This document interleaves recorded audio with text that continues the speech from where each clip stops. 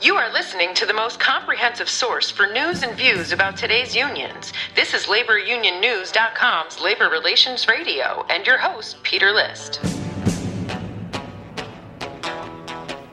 You want answers? I think I'm entitled. You want answers? I want the truth! You can't handle the truth!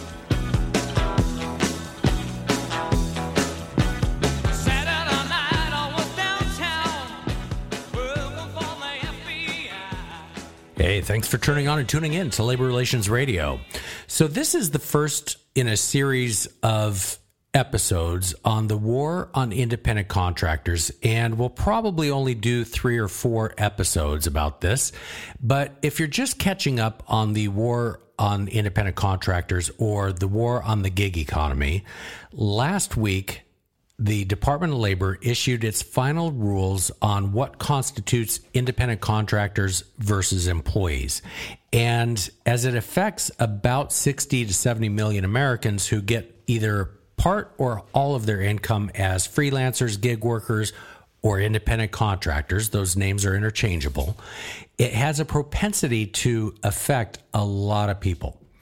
And so our first guest in this series on the war on independent contractors is a returning guest, Congressman Kevin Kiley. And he is one of the staunchest defenders of the ability for people to choose how they work. And that includes the ability to be independent contractors. So without further ado, here's Congressman Kiley. You are listening to Labor Relations Radio. Well, Congressman Kiley, welcome back to Labor Relations Radio. It's good to see you again. Good to be with you. Thank you. So you have been all over the place recently. I've seen you on Twitter. I've listened to a podcast you did this morning. I think you did it in the last couple of days, but I listened to that.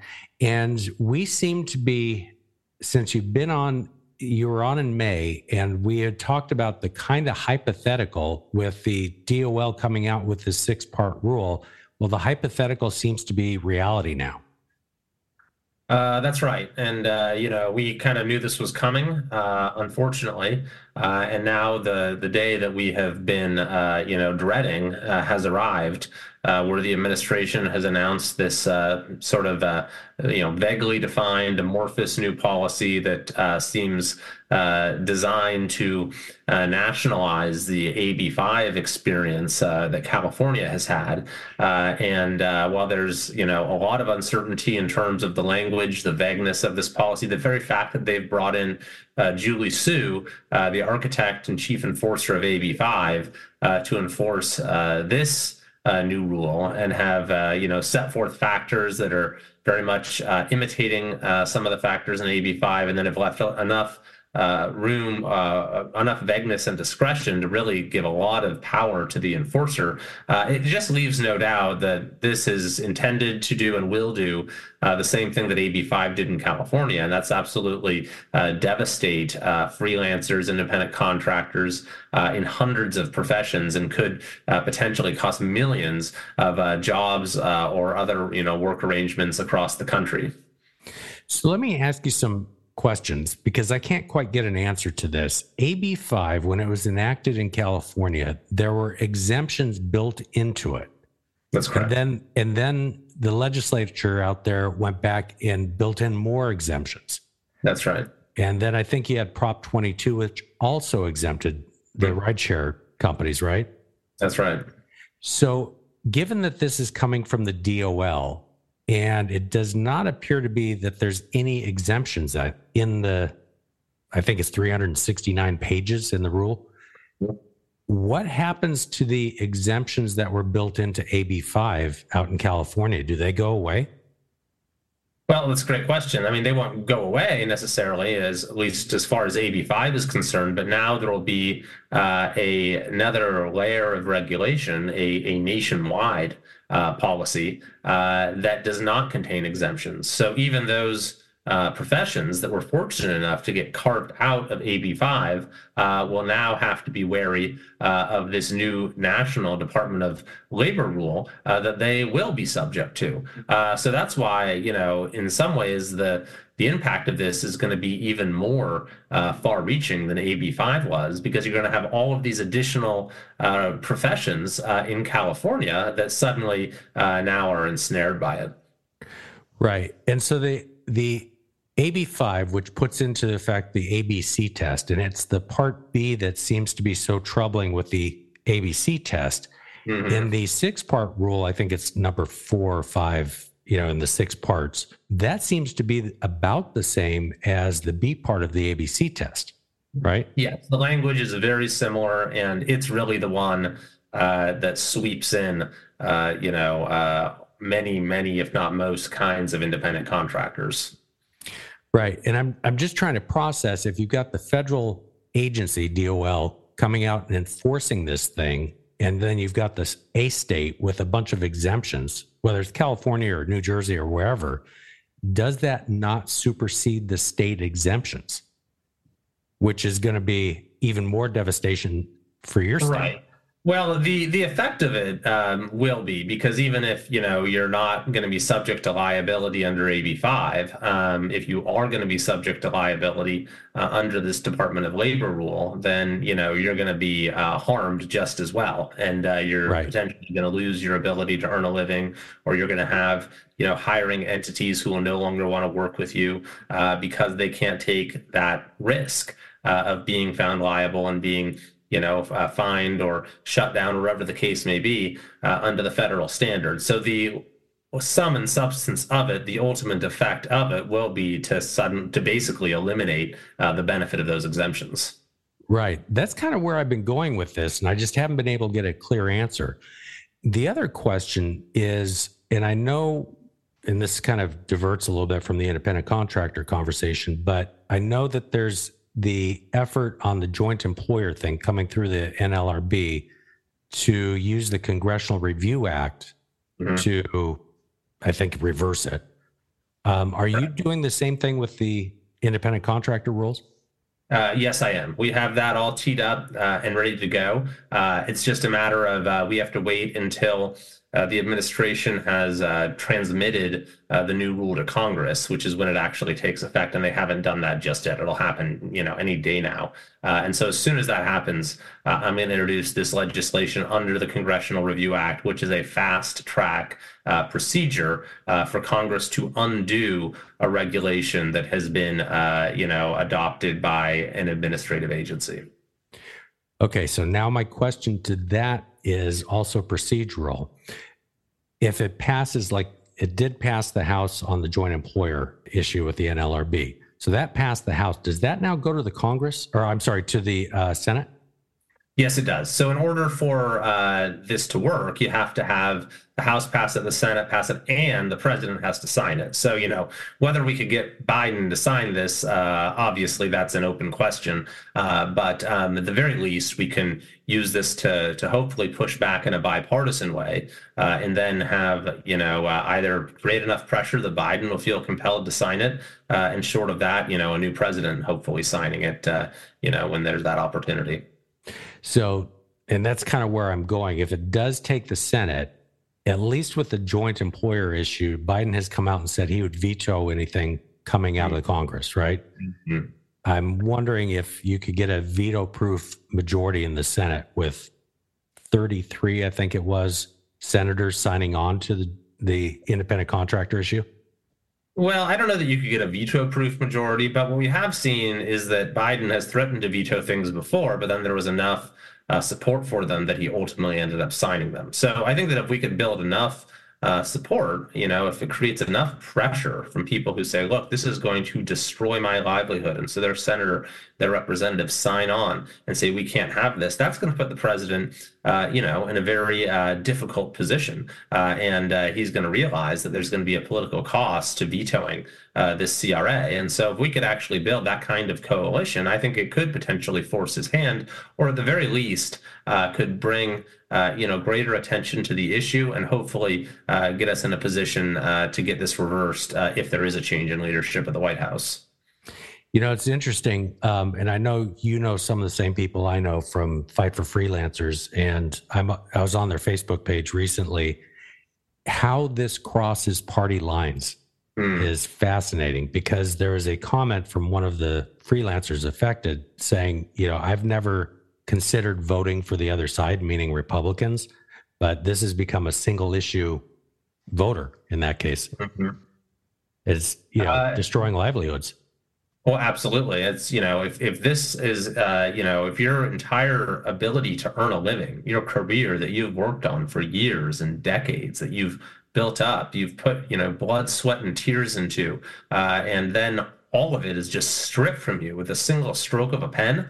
I don't think you really care whether it's a Democrat or a Republican who did this. That is a matter of your basic livelihood. And so, of course, there's going to be, I think, pushback from all sides. And that's why you've seen that the response to AB5 has been overwhelmingly nonpartisan in terms of people fighting back against it. And I think that's what you're going to see here as well.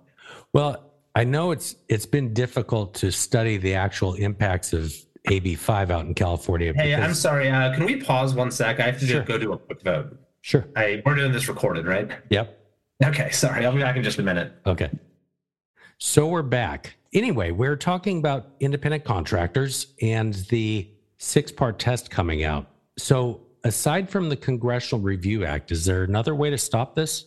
Or is it just... Well, sure. There's a few different things. I mean, number one is of course the Congressional Review Act and just trying to get the Congress to reverse the policy. A second tool is the power of the purse. So I actually already have gotten language into one of the appropriations bills saying that the Department of Labor isn't allowed to spend any money enforcing this rule. So if we were able to actually get that into the final bill that gets signed by the president, then that would really defang the rule and limit its effect, basically make it a dead letter. So that's another avenue. There's also lawsuits going on. There's a couple now that you're aware of course, one of which is the Fight for Freelancers lawsuit being led by the Pacific Legal Foundation, which is exactly who you would want, leading this lawsuit. And they're challenging the rule on a number of grounds based upon its vagueness, for example, based on the agency overreaching its authority, as well as based upon Julie Sue's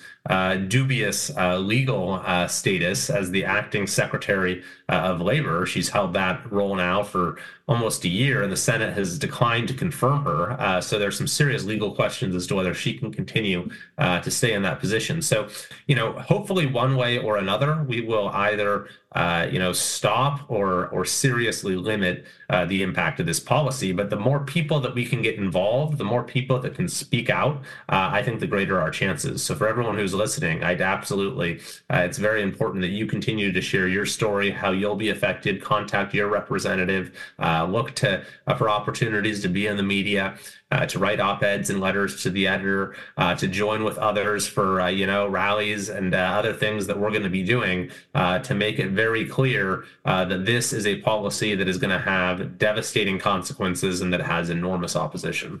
And may not have exemptions as California did, right? That's right. And when we talk about contacting representatives, that includes House representatives as well as senators. That's right. Absolutely. And we may have some people on the Democratic side that are not all for killing independent contractors' jobs, hopefully. Well, I would hope. And, you did have a handful of people who voted for the CRA on the joint employer rule.